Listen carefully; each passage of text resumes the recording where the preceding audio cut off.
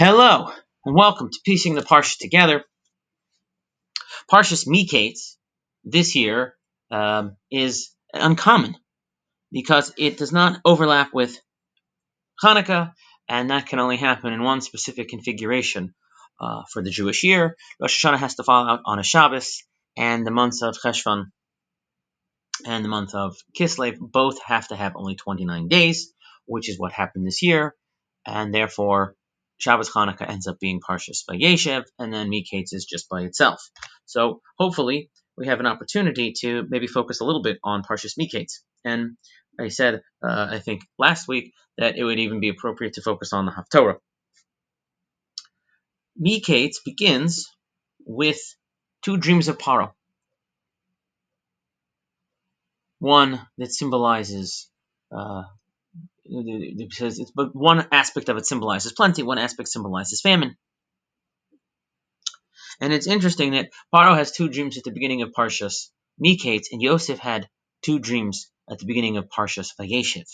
And whereas Yosef's dreams in Parshas Vayeshev will cause Yosef to be put in Gullus and eventually in prison, Paro's dreams at the beginning of Parshas Mikeitz will cause Yosef to come out of prison, will ultimately bring certain salvation for Yosef's family as well as Mitzrayim. And it's also interesting to see that one of each of their dreams is about wheat. The haftorah for Parshas Mikeitz also focuses on a dream. It's the dream of Shlomo, where he asks Hashem, rather than riches, I'd rather have intelligence. And he wakes up with intelligence, and then the story of the two women arguing over the child, both claiming it's theirs, and Shlomo's suggestion that it be cut in half to figure out which woman cares more about the son and would rather not have the baby cut up.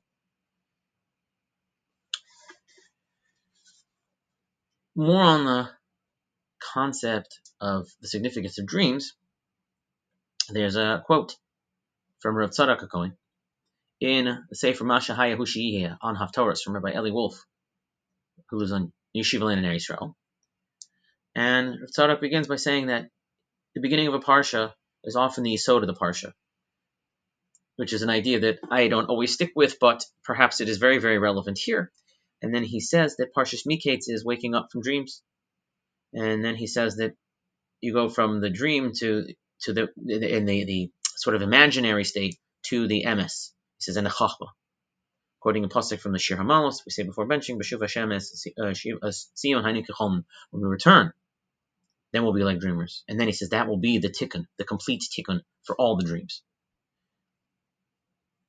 And then Rav Tzadok continues that with the dreams of Yosef, he says that there's a fulfillment of Yosef's dreams through Yehoshua. And any other king from Yosef's lineage, which I think would include Shaul. But he says it was not a full-fledged emes, because the true king for Bnei Israel is only through the Shevet of Yehuda. So Rabbi Wolf then comments that maybe we look at the haftorah for Mikeitz, which focuses on the kingdom of Shlomo and not Yosef, to focus on the sort of complete tikkun,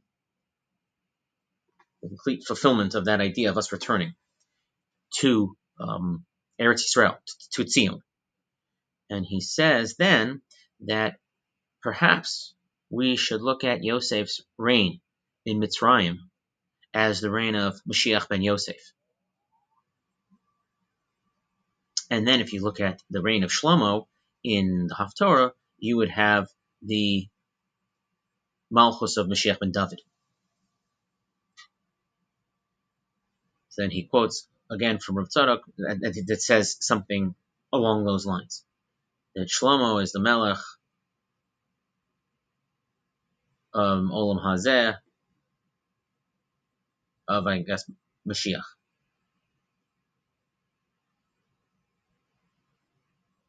So, and there was no war, and there was peace. So then Rav Wolf concludes with Elsi Shapir, the Hemshech of Parshas Mikeitz, Shehi Parshas Malchus Yosef. So Mikeitz is the focus of Yosef's kingdom. Right? And maybe it's also this idea of Mashiach ben Yosef. It says that it makes sense that would flow.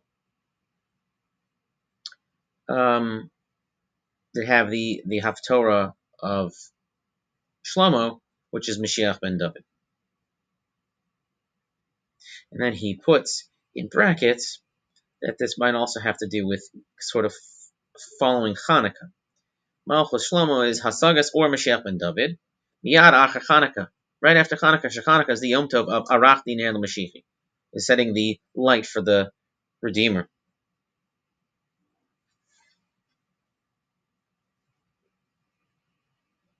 We don't always understand how the events of Galus play out. And I would imagine that would have been the case in Hanukkah too. The Gemara says they didn't establish the holiday right away. It focuses on a military victory, and I wonder how many people even recognized the miracle of the Pach Shemen that it burned for 8 days. And we know that the wars with the Chashmonaim continue, and the Chashmonaim turn against the Rabbanon, and it's possible that these events ultimately cause the destruction of the Beis HaMikdash 170 or so years later.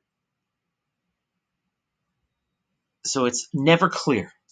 Maybe things that could look positive end up long-term negative. Things that long-term negative may end up being long-term positive. And so too with the parsha. Yosef is in prison, but then he gets out. He's now in a position to be a viceroy, which is a higher position than he would have ever become in Potiphar's house. And he's able to use that to save Mitzrayim and ultimately provide salvation for his family, even though they don't recognize it. And the brothers and Yaakov are still dealing with the sale of Yosef, even if it has been 22 years. And they go down to Mitzrayim, and they encounter this strange Egyptian ruler. And Shimon gets put in jail, and they're threatened as being spies. And they have to go back to Yaakov without one of them. And they have to bring Binyamin down. And this probably seems like a terrible thing that has befallen them. Tragedy on top of tragedy. Shimon may be gone. What's going to be with Binyamin? What's ultimately going to be with the family? They're going to perish because of a famine because they can't go back. And then they do go back. And everything seems to be going well. And Yosef invites them for a meal. And they drink together. And maybe there's even a certain amount of levity that ensues. And of course, the next morning, when they depart, then there are all of a sudden accusations against Binyamin. And Binyamin is forced back to the palace. And the brothers return to the palace. And it is not clear at all what's going to happen. They're all going to be slaves now. Now you think it's terrible. It's worse, Galus, maybe. And I am not sure. Parshas Vayetze has no breaks in it. And there's a Balatorim that focuses on the idea that it's focusing on Galus. It's largely, I think, outside the land of Eretz Yisrael. As far as I know, the Balatorim makes no comment about Mikeitz, which also has no breaks. And I wonder if part of Mikeitz is this idea that you could sort of look at Galus and Vayetze, and it's the trials, tribulations that Yaakov encounters, fleeing from Esav, dealing with Lavan and all his trickery, and Lavan even pursuing after them. Mikeitz offers a slightly different picture, a picture of ups and downs, but also not always clear where the good and where the bad is. Is it a dream? Right? Is it the idea that we awake from the dream, as Rav Tzadok says, and that we can have some clarity, and we recognize that we will ultimately, apparently from Tehillim, we will wake up from that dream when Hashem returns us to Eretz Yisrael. And again, we think in this time of uncertainty in Eretz Yisrael, this time of war in Eretz Yisrael, again, it is difficult. And we can only hope that we will be able to, in some sense, wake up and understand how everything fits into place. With that, I wish everyone a wonderful Shabbos. See you next time.